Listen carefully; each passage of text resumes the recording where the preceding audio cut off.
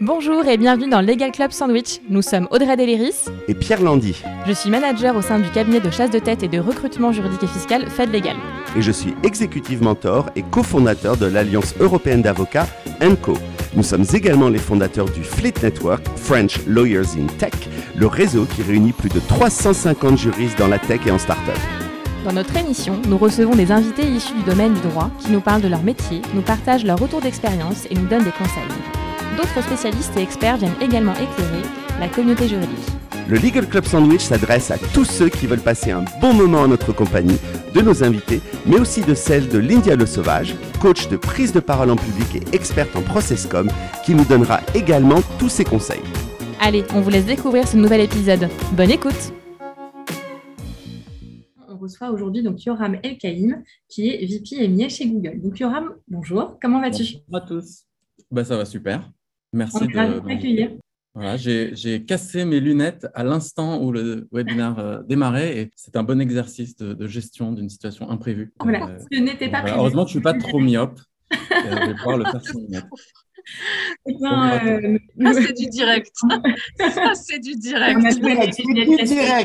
On n'avait jamais les lunettes cassées, donc voilà, Yoram, nous sommes avec toi. Du coup, on est ravis de t'avoir avec nous. Est-ce que tu pourrais te présenter avant d'embrayer directement dans le vif du sujet?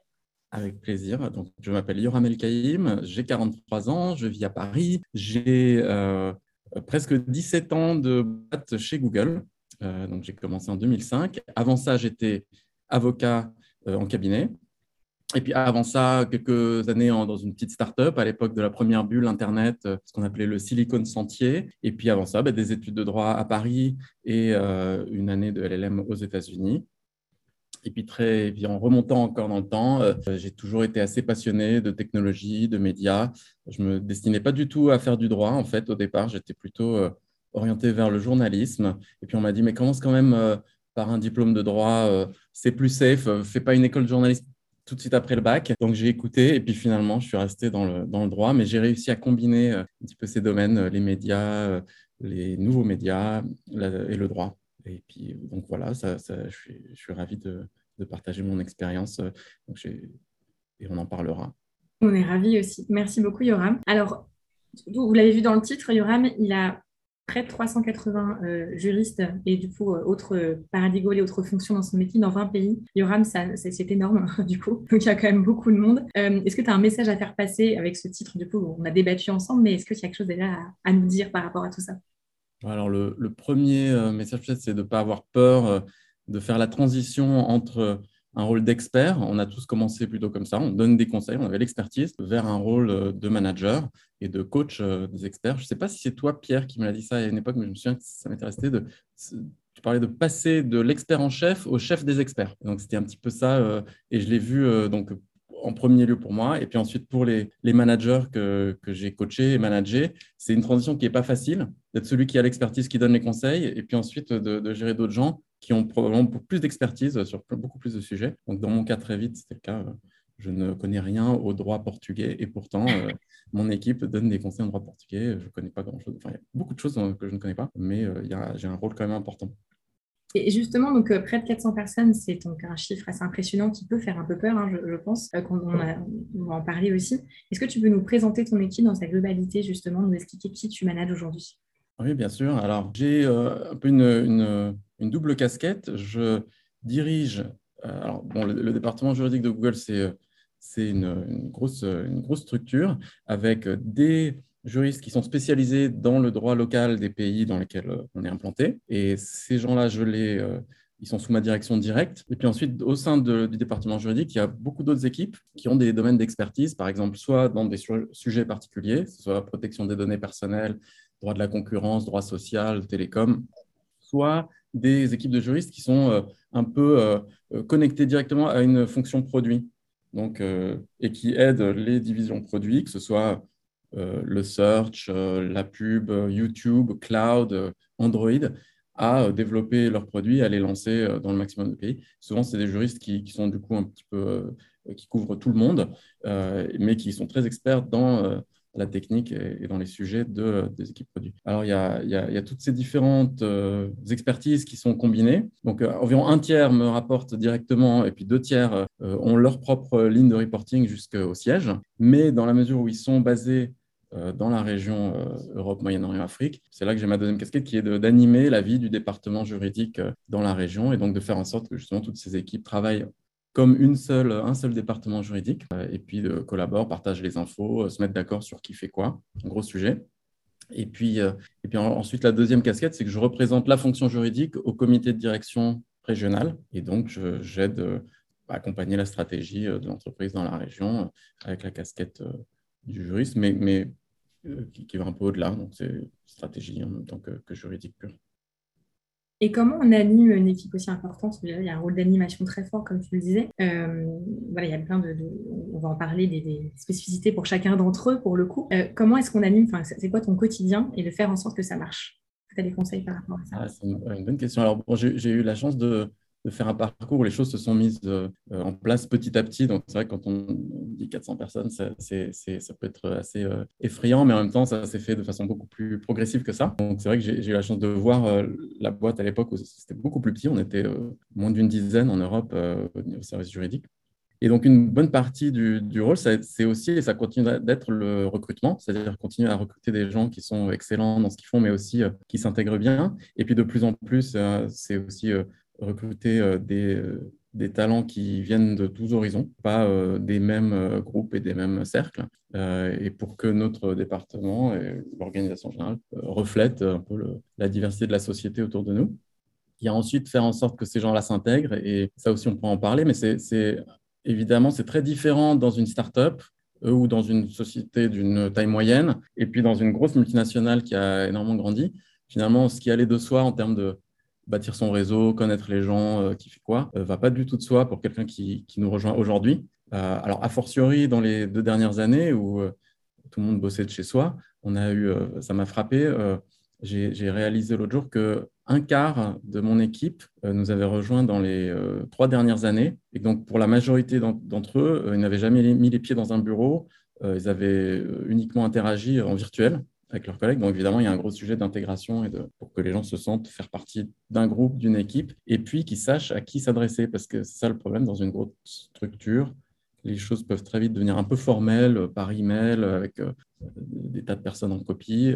Et puis, la clé, souvent, c'est de savoir en fait à qui appeler, soit en chat ou soit au téléphone, pour vraiment débloquer la situation et puis ensuite savoir dans quelle direction aller. Donc, une grosse partie de mon rôle, c'est de permettre à toutes les personnes qui rejoignent notre équipe, quelle que soit leur seniorité, de savoir aussi naviguer l'organisation pour ne pas se retrouver coincé et pour savoir comment faire avancer les sujets. Alors justement, Yoram, comment on fait pour manager des personnes qu'on ne connaît pas? C'est une bonne question. Alors, en général, je connais au moins tous les managers et puis au moins 2 noms. Je connais toutes les personnes qui nous ont rejoints. Il y a différents moyens. Alors, on essaye justement et on a développé encore plus de moyens ces dernières années parce qu'il y avait très peu de contacts en personne. Des réunions de différentes tailles. Donc, on a les grosses réunions mensuelles où il y a absolument tout le monde, mais évidemment, c'est pas très interactif, mais ça permet de partager des infos. Il y a des réunions de sous-équipes en plus petit nombre où il y a beaucoup plus de discussions. Il y a des sortes de cafés virtuels où on peut se donner rendez-vous et puis des gens peuvent se retrouver un petit peu comme à la machine à café, mais en virtuel.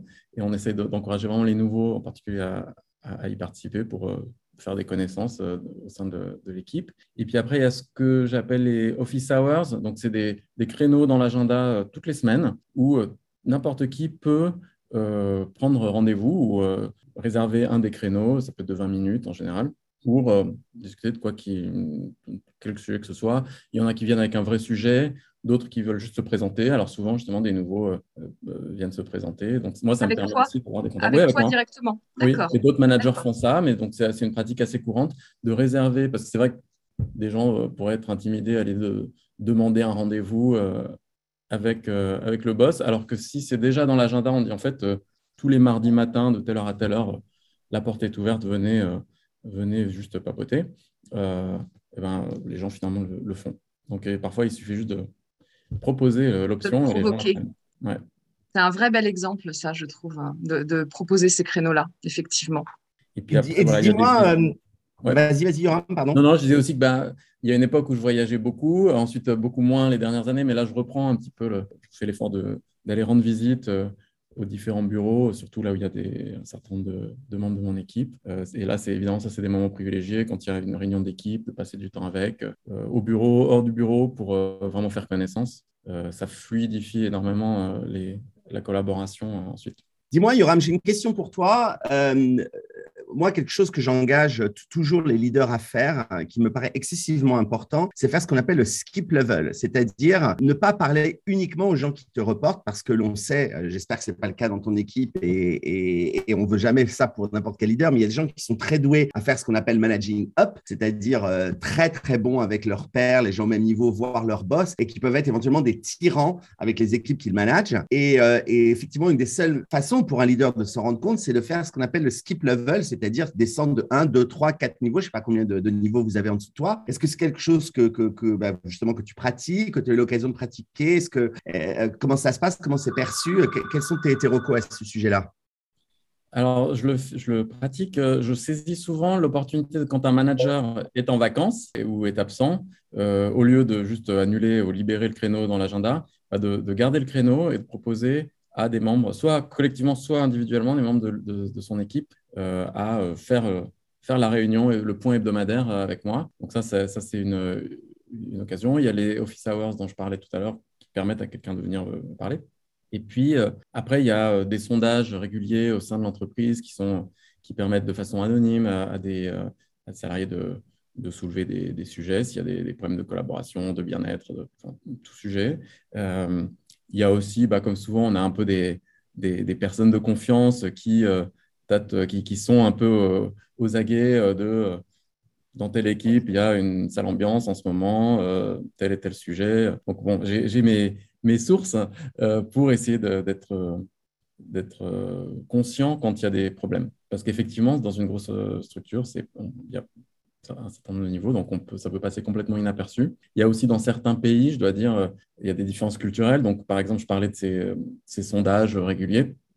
Il y a certains pays où systématiquement, les employés vont donner une bonne note à leur boss parce qu'ils ne se sentent pas à l'aise de dire vraiment ce qu'ils pensent. Et donc, on sait que dans certains pays, ce n'est pas via ces sondages qu'on va vraiment avoir l'info. Il faut justement peut-être passer un peu plus de temps sur place, bâtir de la confiance pour savoir comment les gens se portent réellement et comment les conditions de travail sont, etc. Donc, c'est vrai qu'il n'y a pas une méthode, il faut arriver à s'adapter pour au final être à peu près certain d'avoir le doigt sur le pouls de l'équipe et être sûr que tout se passe bien.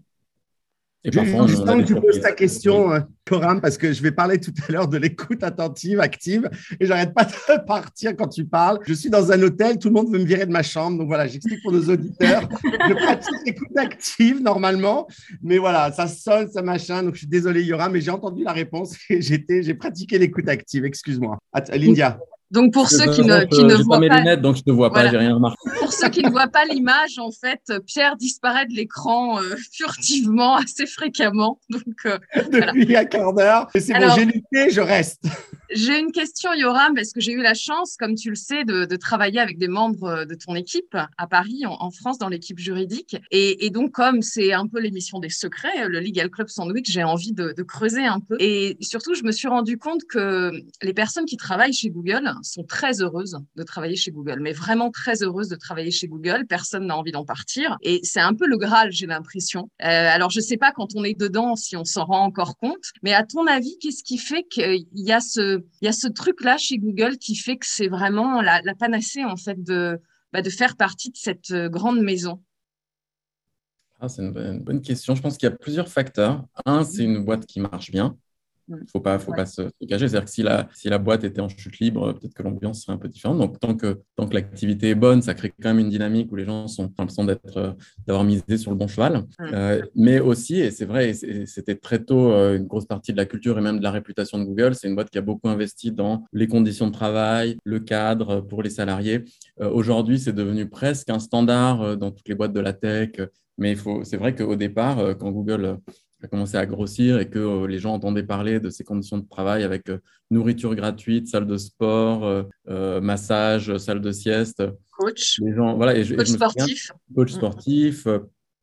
les gens, je me souviens qu'il y avait même au bureau de Paris, il y avait régulièrement des visites de délégations de boîtes du CAC 40, de responsables RH et facilities qui venaient prendre des notes pour s'inspirer, pour créer des conditions d'entrée. Alors aujourd'hui, c'est un peu moins inédit, mais c'est resté une grosse partie, un élément assez fort de la culture. Et puis, je dirais aussi, le fait pour des juristes, pour parler plus de mon équipe, c'est de continuer à travailler sur des sujets qui sont quand même pointus, qui font objet du débat public, réglementaire. Donc, c'est un peu à double tranchant dans la mesure où nos dossiers, quand on perd un procès ou une enquête, ça fait les titres. Mais c'est aussi ça qui est motivant, c'est-à-dire qu'on bosse sur des sujets avec des enjeux réels et on n'a pas trop besoin d'expliquer aux gens, à nos amis ou à nos familles que fait notre boîte. Enfin, c'est vrai que les gens connaissent. C'est vrai. Donc ça, c'est motivant parce que voilà, on peut placer son travail dans un cadre plus large de l'économie, de la société, et ça, c'est super motivant. Ça, pour moi, en tout cas, c'est ce qui fait aussi que je suis resté, c'est que d'année en année, les sujets sont toujours différents, donc on ne s'ennuie pas, et puis sont toujours un peu au cœur du débat. Tout à fait. Et dis-moi, Yoram, je me dis, bon, ok, 380 personnes, le mec, il a 28 reports, 28 direct reports, enfin, je sais pas, 380, ça ressemble à quoi ton râteau en dessous? Il y a 28, 30 personnes que tu as en direct report, enfin, comment on organise ça? Non, actuellement, je n'ai que 6 direct reports, donc il n'y a que 6 personnes dont je suis le manager direct. Alors, ça a été un petit peu réduit par une réorganisation, donc, mais peut-être qu'au max, et ça, c'est un petit peu le standard chez Google, on dépasse rarement 10 à 12. Quand on dépasse 10, on estime que ça devient compliqué à gérer, donc c'est souvent l'occasion de faire une réorg. Voilà, et en même temps, on essaie de ne pas créer trop de niveaux parce qu'on revendique une structure pas trop hiérarchique. Donc, on ne veut pas avoir des personnes avec 50 échelons. Mais voilà, il y a une limite au nombre de personnes qu'on peut manager correctement et bien. Donc, c'est… Et alors, dis-moi, vas-y, vrai. Je te vole la parole du coup. Et je confirme juste par rapport à la question d'avant de Lindia, c'est vrai que moi je reçois très très très peu, voire quasiment jamais de profils de juristes en fait qui viennent de chez Google, donc ils ont l'air assez contents puisqu'ils ne me contactent pas. Donc tant mieux pour toi, Yoram, tu les gardes. J'avais une question à te poser parce que comme tu l'as dit, tu n'es pas passé de 3 personnes, hein, du coup, ou 2 à 3 personnes il y a 17 ans à 400 personnes instantanément. Et heureusement pour toi, je pense que ça va être un petit peu compliqué. Et comme tu le disais aussi, tu n'es pas toi-même expert de droit portugais, d'autres droits locaux. Donc, tu as forcément en fait recruté des personnes spécialisées, plus spécialisées que toi. Comment voilà, tu les manages en fait et qu'est-ce que tu leur apportes en tant que directeur justement aujourd'hui? Le management, d'abord, c'est de les aider à définir leur rôle. Et c'est vrai que ce rôle, il dépend vraiment beaucoup de leur position et de leur… Donc, un juriste dans un pays, il a tendance à être un peu plus généraliste. C'est-à-dire que dans ce pays-là, il va conseiller la boîte sur un peu tous les sujets. Un autre juriste qui est beaucoup plus spécialisé va faire que… On a maintenant dans les grosses équipes, il y a forcément plus de spécialisation. Donc, il y a des gens qui font que du contentieux, d'autres qui font que du commercial. Donc, c'est les aider à vraiment définir leur rôle, définir justement les partenaires, enfin, avec les gens avec lesquels ils doivent interagir, comment nouer ces relations-là. Et puis, continuer à les aider à développer leurs compétences. Très souvent, justement, de plus en plus, c'est naviguer l'organisation interne, comment faire ce qu'on appelle une escalation, donc comment mettre à l'agenda d'une réunion de leadership un sujet, une décision importante à prendre, comment se préparer pour le faire. Alors, une grosse partie de mon apport, c'est justement de savoir aussi naviguer les différences culturelles. On est dans une boîte américaine et nous, on est dans des filiales régionales. Et il y a toujours cette dynamique entre le siège en Californie et puis les filiales, avec cette sorte de pendule entre l'autonomie et la confiance qu'on gagne petit à petit, et puis dans des moments de crise, des choses qui sont à nouveau recentralisées au siège, et puis on regagne un peu d'autonomie. Et donc, guider les équipes pour pouvoir pousser à certaines décisions, ne pas se retrouver coincé entre tous les challenges externes qu'on gère en tant que juriste, et puis peut-être une inertie ou le sentiment que le siège n'est pas disponible ou ne prête pas attention. Donc, comment faire en sorte que les gens ne se retrouvent pas comme ça un peu en sandwich, dans une sorte de legal club sandwich entre les challenges externes et le siège qui ne bouge pas. Comment débloquer les situations. Donc ça, c'est une grosse partie de mon rôle, essayer de les aider à le faire tout seul de plus en plus et justement à monter, à gagner en confiance et en compétences pour pouvoir du coup aller directement taper à la porte des boss en Californie pour pour demander à ce que telle décision soit prise. Ça, c'est aussi un avantage, c'est-à-dire qu'il y a beaucoup de monde, donc l'organisation n'est pas aussi simple qu'il y a des années, mais ça reste assez non hiérarchique dans le sens où on ne va pas dire à quelqu'un, mais toi, tu es junior, de quel droit tu mets ce sujet à l'agenda d'une réunion de leadership. Si la personne a bien ficelé son sujet ou même a une idée de projet, ça, c'est ce qui est aussi chouette chez Google, c'est que c'est encore une boîte où, à tout niveau, on peut foncer avec un projet et avoir le soutien si l'idée est bonne et qu'on le fait bien et qu'on maîtrise le sujet. Donc ça, c'est chouette.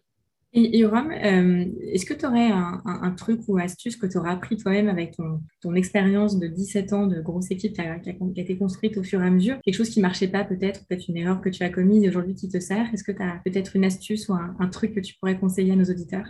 Alors, c'est peut-être un sujet de management et c'est un sujet très bateau, mais très classique, mais qui reste toujours d'actualité, c'est le fait de donner du feedback. C'est-à-dire que on est tous, même quand on est manager, en général, on a un manager, à part si on est le PDG. Et en tant que report, en tant qu'employé, on a tous envie d'avoir du feedback. On a toujours envie de savoir si ce que je fais est bien, pas bien, qu'est-ce que je dois faire différemment. Si possible, ne pas l'avoir à la fin de l'année quand c'est déjà trop tard et qu'on nous a mis une note, mais au fur et à mesure, pour savoir, OK, est-ce que je dois faire des ajustements? Et pourtant, en tant que manager, c'est souvent pas évident de le faire ou on ne prend pas le temps. Et donc, il y a un peu cette dichotomie entre on est tous conscients qu'on a envie de recevoir du feedback et puis quand il s'agit de le donner, on est un peu mal à l'aise. Et donc, je pense que ça c'est peut-être un conseil, c'est de créer une culture où on peut donner du feedback vraiment de façon bienveillante mais ouverte, mais pour que quelqu'un qui a un peu de la peine ou qui a des domaines à développer puisse le savoir le plus vite possible et de façon la plus franche possible. Donc, ça revient un peu sur ce que je disais aussi, sur parfois la difficulté à manager à distance, parce que c'est vrai que voilà, via des Zooms et des coups de fil, ce n'est pas toujours évident d'avoir une discussion franche, surtout quand il s'agit de sujets plus personnels, de compétences, de façon d'interagir avec les autres. Mais voilà, il faut absolument trouver le moyen de nouer cette relation-là pour avoir un feedback honnête. Et puis ensuite, faire un suivi pour que la personne se tienne à ses engagements aussi. Et voilà, moi, j'ai la réputation d'être quelqu'un d'assez gentil, y compris comme manager. Et donc, peut-être c'est pas une erreur, mais c'est quelque chose que j'ai dû apprendre, c'est qu'on n'a pas besoin d'être...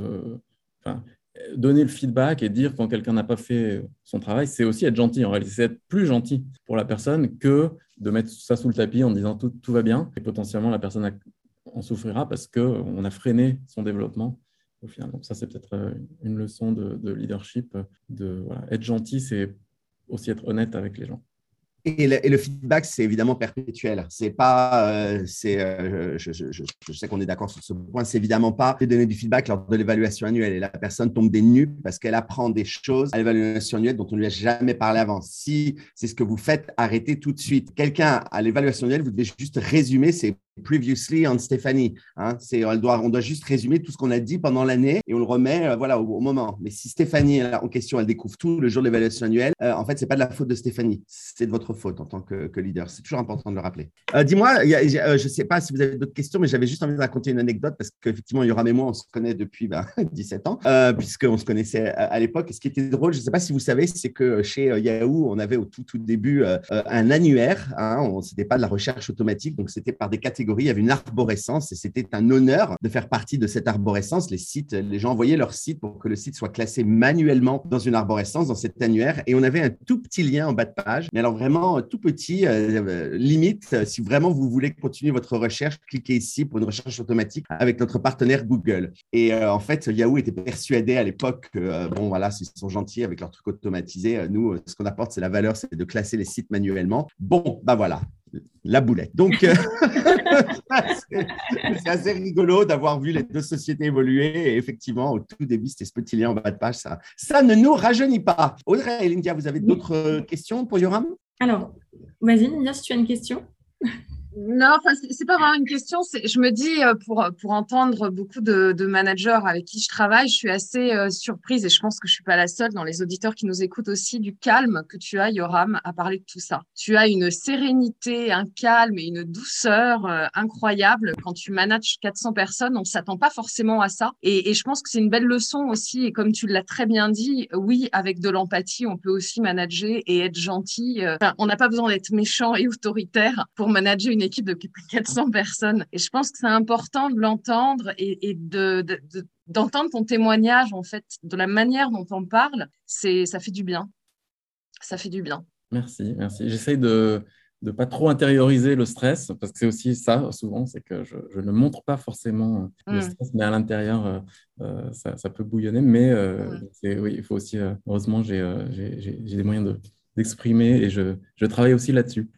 Bien sûr, mais c'est un vrai travail, on a conscience. Mais il est vrai.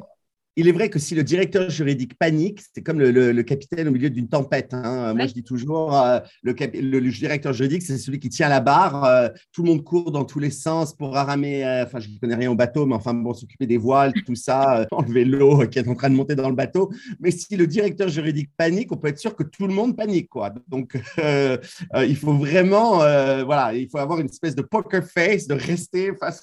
Tout va bien, mais vraiment. Tout va bien, même si à l'intérieur, c'est là, oh, secours. Et c'est vraiment une qualité que les directeurs juridiques, je pense, doivent développer, cette espèce de calme, de sérénité, comme tu en parles, Yoram, formidablement bien. Et je vois que nos auditeurs sont assez contents. Bah voilà, elle est cadeau, vous pouvez réutiliser l'analogie du bateau, parce que je la trouve finalement qui fonctionne bien, quoi. Et on va faire en sorte d'envoyer les replays du coup à tous les directeurs juridiques qui peut-être paniqueraient. Du coup, Yoram, on va te regarder avec beaucoup de sérénité, du coup expliquer que tu peux manager près de 400 personnes avec beaucoup de sérénité aussi, comme tu disais, Lindia. Donc, on va leur envoyer discrètement, du coup. Alors, je le prenne pas trop mal. On va les garder. Tout à fait.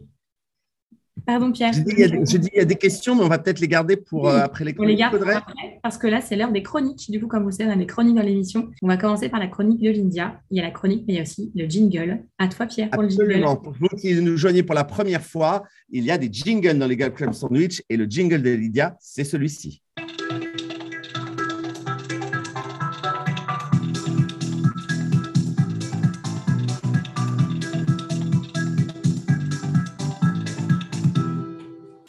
Il y a des chorégraphies avec aussi. Pour ceux qui voient. Alors aujourd'hui, ma chronique porte sur la ProcessCom modèle. On en parle depuis longtemps aussi dans cette émission et je sais que c'était attendu. Un outil de communication sur la connaissance de soi et la connaissance des autres. Et pour ouvrir le bal, je vous propose de commencer cette chronique par un jeu. Je vais vous présenter la chronique, écoutez-moi bien, tous les trois, et nos auditeurs, évidemment, ici présents. Je vais vous présenter cette chronique de 6 façons différentes, avec 6 chroniqueuses différentes, que je vais appeler par leur prénom. Ne me fais pas rire, Pierre. Je vais vous demander de choisir celle que vous aurez préférée, et à l'inverse, celle qui vous aura dérangé, agacé, voire ennuyé. Donc, écoutez bien, retenez leur prénom. Je pense que déjà, je sais quelle chroniqueuse va retenir Yoram, on verra. La première, elle s'appelle Marina. Je dois vous dire, je suis ravie d'être avec vous aujourd'hui et les prochaines émissions et de partager mon expérience avec ce modèle, qui est un modèle qui a beaucoup d'importance pour moi, que ce soit dans ma vie personnelle ou professionnelle. Et je tiens particulièrement à remercier Audrey et Pierre qui me permettent de le partager ici au Legal Club Sandwich. Ça, c'était Marina. OK? Notez bien dans vos tablettes. Maintenant, on a Roxane. Écoutez-moi bien. Je vais vous raconter mon expérience avec le modèle. Je suis sûre que vous allez être convaincus. Et plus important encore, je suis certaine qu'à l'issue des chroniques, vous aurez envie de vous l'approprier et de faire plein de trucs avec. Et croyez-moi, ça marche. Roxane. Ensuite, nous avons Lisa. Alors moi, ce que j'adore dans le modèle quand on en parle, c'est qu'on peut faire plein de trucs géniaux comme ça. On va faire des exercices, des mises en situation. C'est super sérieux, mais qu'est-ce qu'on s'amuse quand on travaille avec. Maintenant, nous avons Mathilde. Je vais vous présenter les basiques de la ProcessCom, un modèle qui a été développé par le docteur T.B. Keller à partir des années 70. Et ce modèle est applicable dans toutes sortes de champs, tant dans notre vie professionnelle que personnelle. OK, ça c'était Mathilde. Maintenant, nous avons Michel. Je relisais tout à l'heure la phrase de T.B. Keller, parce qu'on n'a encore rien trouvé de mieux que de se parler pour se comprendre. Et je me disais, moi, en fait, j'aime pas beaucoup parler, mais j'aime bien comprendre. Et je me dis que peut-être qu'un jour, on pourrait inventer quelque chose pour pour se comprendre sans avoir à se parler. Enfin, j'y réfléchis. Ça, c'était Michel. Et enfin, la dernière de mes 6 chroniqueuses, Sixtine. Je suis convaincue qu'il est de la plus haute importance d'avoir un outil fiable à qui on puisse faire confiance et qui nous permette de comprendre le fonctionnement de nos interlocuteurs afin de savoir comment au mieux nous adapter à eux. Et ça, j'y crois. Vous avez entendu mes 6 chroniqueuses. Alors, je vais vous demander à tous les 3, évidemment, vous n'allez pas y couper, qui pour vous, qui pour vous a interpellé dans le bon sens et à l'inverse, qui vous a un peu agacé. Et je vais commencer par Audrey. On n'a pas préparé ça, donc c'est en spontané. Ah oui, c'est direct total.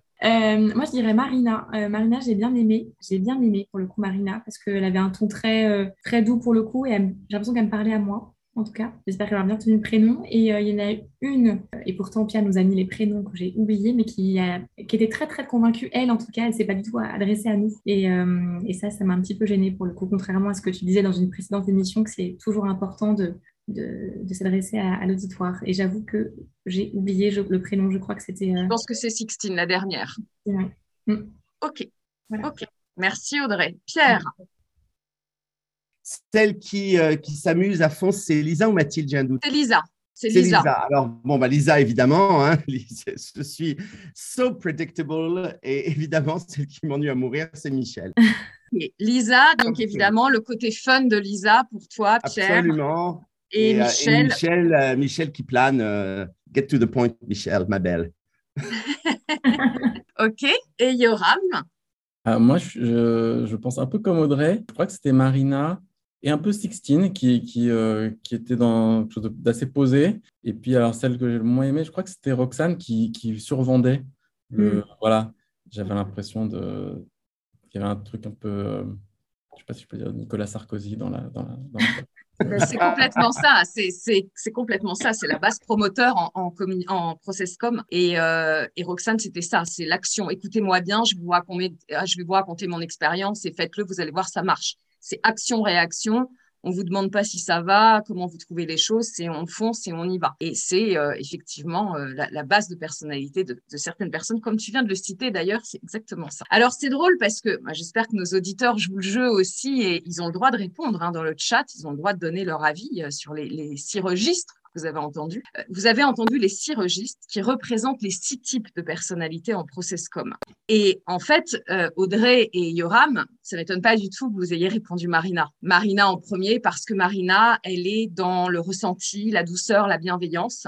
Elle fait attention aux autres. Elle est dans la relation. Elle prend soin. Elle dit les choses, mais elle prend soin de l'autre. Et c'est son filtre à travers lequel elle voit le monde, qui est un filtre complètement différent de Lisa, qui, ça ne m'étonne pas et ça ne va pas vous étonner, que Pierre a choisi, qui est dans le fun. Oh, c'est hyper sympa ce modèle, on fait plein de trucs avec, on s'amuse et tout ça. Ça, évidemment, c'est notre Lisa, c'est la base et on a le droit de le dire. Pierre, je sais que tu ne m'en veux pas, c'est la base de personnalité de Pierre Landy, ici présent, qui est ce qu'on appelle l'énergiseur, le funster.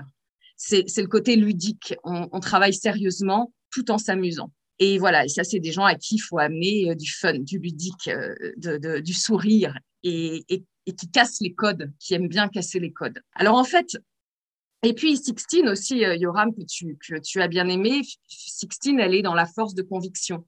Elle aime donner son avis. Je suis convaincue que c'est un modèle qui fonctionne.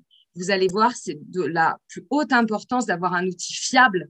Tu vois, on est dans un système de valeurs où le système de valeurs est important pour ces personnes-là. Elles y croient, elles ont besoin de donner du sens à ce qu'elles font et il y a une force de conviction assez incroyable. Ça, ce sont les bases persévérantes qu'on appelle en process com. Et Michel, Pierre, que tu as moins aimé, et je le comprends, Michel, je le comprends de ta part, parce qu'il n'y a pas de système de valeurs dans tout ça. C'est pas mieux ou moins bien d'être telle ou telle base de personnalité, bien entendu, loin de là, cette idée. Michel, elle est dans la réflexion. Elle voit les choses, elle imagine. C'est des gens qui sont pas dans l'action immédiate. Donc, effectivement, en termes de management, c'est des gens à qui il faut aller dire ce qu'il faut faire. Sinon, il va avoir du mal à se mettre en route. Et ce qui est formidable, en fait, c'est du coup de comprendre avec quel type de personnalité vous êtes en train de travailler. Quelle est la base de votre interlocuteur? Et c'est tout ça que nous allons voir dans les prochaines chroniques, puisque là, ce qu'on vient de faire, ce petit exercice qu'on vient de faire,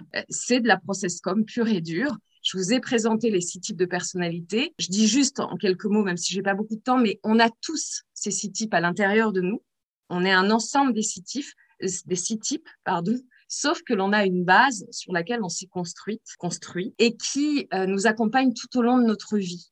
Et c'est notre canal de communication naturel. On a entendu tout à l'heure le canal de communication de Yoram qui est évident. Voilà, c'est son canal de communication. Alors, ça ne veut pas dire qu'il ne peut pas aller dans les autres canaux, parce que tout au long de la journée, Yoram, en fonction des personnalités que tu as, là, tu prends ton ascenseur et tu vas dans les différents types de personnalités pour travailler avec Pierre. Tu as une façon de travailler avec Pierre qui sera différente que si tu travailles avec Audrey.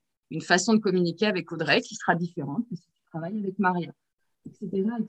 C'est de l'intelligence émotionnelle, bien entendu, d'en avoir conscience. Ce qui est formidable, c'est que la process com, ça met des mots sur tout ça.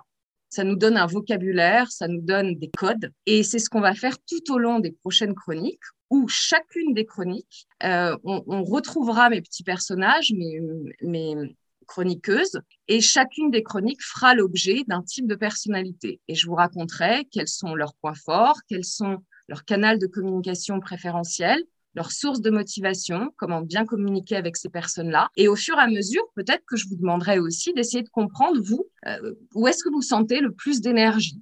Dans quel type de personnalité vous vous sentez au mieux? Voilà, c'est l'objet de ma chronique. Donc, la suite au prochain épisode.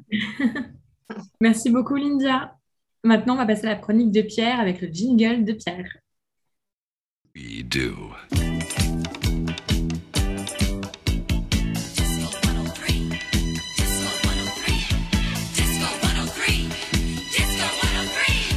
Alors, on est un peu désolé, mais on voulait faire cette longue introduction aujourd'hui. Donc, effectivement, on a pris un tout petit peu de retard par rapport à l'émission habituelle. Moi, aujourd'hui, je vais vous parler de l'écoute active. Alors, qu'est-ce que c'est que l'écoute active? C'est un terme que vous avez probablement entendu par le passé. C'est en fait une notion qui est issue des travaux d'un psychologue qui s'appelle Carl Rogers. D'autres termes qui fonctionnent bien avec cela, c'est l'écoute attentive, l'écoute empathique. Il n'y a pas vraiment une définition, mais enfin, c'est cette notion. Alors, qu'est-ce que c'est l'écoute active? Eh bien, c'est l'idée générale, c'est de permettre à un interlocuteur de s'exprimer totalement, librement, et qu'il va ressentir en face de lui une écoute motivée et une attention sincère. Alors, d'accord, une fois qu'on s'est dit ça, qu'est-ce que c'est l'écoute active ou l'écoute attentive? Eh bien, en tout premier lieu, c'est entendre ce que la personne vous dit en apportant une attention véritable.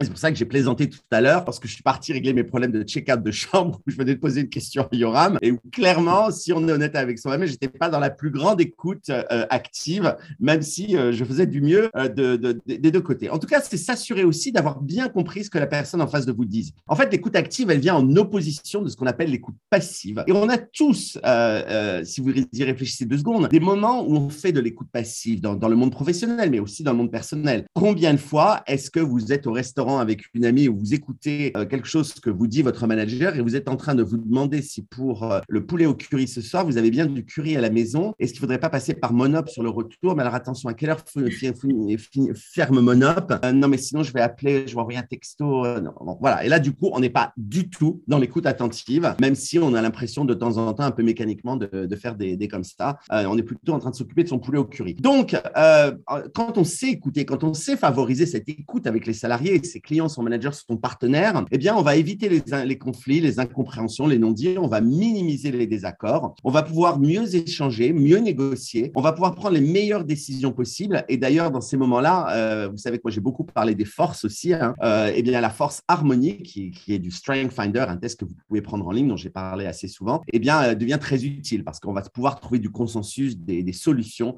entre les uns et les autres. Alors, est-ce que l'écoute attentive, eh bien, elle existe déjà dans l'équipe dans laquelle vous êtes? Eh bien, vous pouvez vous poser quelques questions déjà sur vous-même ou bien sur l'équipe. Êtes-vous généralement concentré lorsqu'un collègue vous parle? Savez-vous écouter sans juger? Est-ce que vous êtes capable d'écouter et de laisser vos propres pensées ou vos idées de côté? Est-ce que vous avez l'impression que vos opinions sont en train de s'immiscer dans la discussion pour essayer d'orienter la personne qui est en face de vous et qui est en train de parler? Est-ce que si vous êtes manager, vous laissez les personnes juger et estimer leur travail? ou est-ce que vous avez tendance à les amener dans la discussion là où vous voulez vraiment en orientant vos questions? Est-ce que vous tenez compte de la personnalité, des émotions de vos collègues lorsque ceux-ci tentent de vous expliquer quelque chose? Et puis, est-ce que vous pensez généralement que les uns et les autres viennent facilement vous parler? Alors, voilà, c'est toutes ces questions qu'il faut se poser pour se dire, est-ce que vraiment aujourd'hui, je suis en train de pratiquer l'écoute active? Et c'est important parce que la différence peut être de taille entre ce que nous avons entendu ou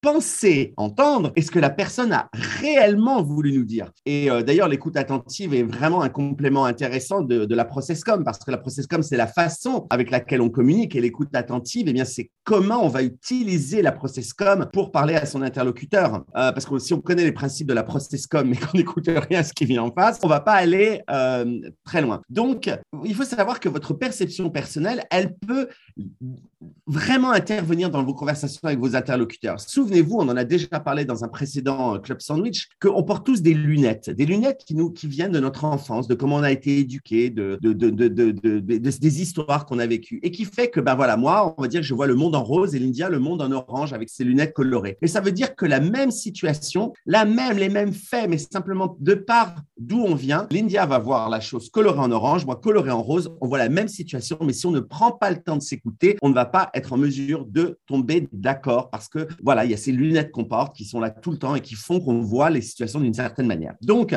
il est essentiel de s'engager dans l'écoute active. Et comment est-ce qu'on peut l'améliorer, cette fameuse écoute active? Eh bien, il y a une technique, ça s'appelle le reflet. Alors, qu'est-ce que c'est que le reflet? Alors, ça veut dire de rester concentré, ne regardez pas la fenêtre, ne prêtez pas attention à ce qui se passe à côté, ne regardez pas votre téléphone, ne préparez pas à l'avance ce que vous allez dire pendant que l'autre parle, montrez à la personne que vous êtes attentif pour la rassurer, l'inciter à tout vous dire, regardez-la, encouragez-la. Vous pouvez d'ailleurs acquiescer verbalement, ou simplement par un sourire ou la tête qui va en avant. Et si même vous avez compris là où elle veut en venir, et ça c'est un des trucs les plus durs, et j'en parle d'expérience en tant que coach, parce que moi-même j'ai du mal à le faire, c'est d'essayer de ne pas la couper ou l'interrompre en disant pour arriver, oui, je vois ce que tu veux dire, just move it. Spécifiquement, si par exemple j'ai un rêveur en face de moi, dans le modèle process-com, pour quelqu'un comme moi qui est rebelle, pratiquer l'écoute attentive, c'est très compliqué. Mais bon, maintenant que je le sais, je fais attention, je me tape moi-même les doigts dans ma tête. Et voilà, efforcez-vous de vérifier que vous avez bien saisi le message avant de délivrer le vôtre. Et à ce moment-là, respectez l'interlocuteur, écoutez-le sans juger, ressentez de l'empathie et passez à la dernière phase de ce que j'appelle le reflet, la reformulation. C'est-à-dire qu'une fois que vous avez entendu, eh bien là, vous pouvez reformuler les propos entendus, paraphraser certaines idées, c'est-à-dire vérifier que ce que vous avez entendu a bien été compris, que vous avez bien… Donc, si je comprends bien, ce que tu souhaites, c'est que je revoie ce contrat, la clause 22 bis, paragraphe C, parce que tu as une interprétation qui est différente de celle du client en face et tu souhaites que je te donne mon avis. Est-ce bien ça? Oui, ok, très bien. Voilà. Donc, si la discussion a été longue, proposez de résumer l'essentiel du message. En tout cas, essayez de sortir de votre jugement, de vous mettre à la place de la personne en face de vous, de ressentir ses émotions et déchiffrer, j'ai envie de vous dire, le message plus que les mots qui ont été utilisés. Tenez compte de la posture. Est-ce qu'elle semble stressée en face de vous, la personne? Est-ce que c'est un sujet neutre ou susceptible de provoquer de l'émotion? Usez de toute cette empathie et avancez. En fait, là, l'écoute attentive, c'est vraiment ça. C'est écouter attentivement, je sais que je paraphrase, comprendre le langage non verbal, être capable de reformuler, d'être un reflet de ce qui a été dit. Et normalement, vous allez arriver à vraiment un dialogue intéressant. Pour finir, l'écoute active, ça ne vous retire pas la possibilité de ne pas être d'accord, de ne pas partager l'avis de la personne en face de vous, de prendre une décision lorsqu'il le faut, qui n'est pas la décision que la personne vous a demandé en face, mais simplement, c'est surtout et avant tout une marque de respect et de considération. Merci. Merci Pierre. Merci. Merci à tous les deux pour ces deux chroniques. J'étais happée par ce que vous disiez et j'ai beaucoup aimé le petit jeu de Lindia. Du coup, j'ai hâte de retrouver ces chroniqueuses dans des prochaines émissions. Merci à tous les deux. Et alors, Yoram, on a deux questions qui ont été posées, voire même un peu plus, mais je vois que l'heure tourne. Du coup, donc on va poser les deux questions de deux auditrices pour le coup. Question de Caroline qui te demande comment est-ce que tu priorises, toi, les sujets quand tu as 380 collaborateurs? Est-ce que tu as une petite astuce pour prioriser tout ça? Une bonne question. Alors, il y a l'organisation un peu des réunions où on fait le point entre leads, entre seniors. Du coup, on peut mettre les sujets sur le tapis et se mettre d'accord sur lesquels sont les plus urgents, les plus importants. Comme souvent, d'ailleurs, urgent et important, c'est pas la même chose. Donc, c'est aussi, on a tendance à être toujours très attiré par le sujet brûlant ou avec la deadline la plus approchante, mais il y a des sujets de fond probablement plus importants. Donc, c'est aussi trouver cet équilibre-là. Mais c'est la nature humaine. On gère au quotidien des choses qui viennent d'arriver dans notre boîte mail. Hein, et puis, donc, on est tenté de ne faire que ça. Et puis, il s'agit aussi de résister à ça pour se dire, quelles étaient les choses que j'avais prévu de faire et quels sont les projets que je continuais de pousser. Mais oui, difficile de répondre plus précisément. Il y a toujours un bras de fer. Il y a des choses vraiment urgentes qui tombent tout le temps et qu'il faut traiter quand même très vite. Et puis, il y a les choses probablement plus importantes, mais sur des cycles de temps un peu plus longs et qu'il ne faut pas négliger pour autant. Sinon, on peut passer son temps à gérer juste des urgences et ne pas avancer sur les choses de fond. En tout cas, merci, Yoram. Tu parles toujours des urgences avec beaucoup de sérénité. Ça a l'air vraiment très chouette pour ton équipe. On relativise aussi les urgences après 17 ans dans une boîte. Ça aide l'ancienneté. De dire, c'est bon, j'ai déjà connu pire ou plus urgent. Et une question de Guenièvre qui te demande, est-ce que tu préfères en fait manager une équipe très importante comme c'est la tienne aujourd'hui ou une équipe plus réduite, peut-être jusqu'à 30 personnes? Est-ce que tu as une préférence?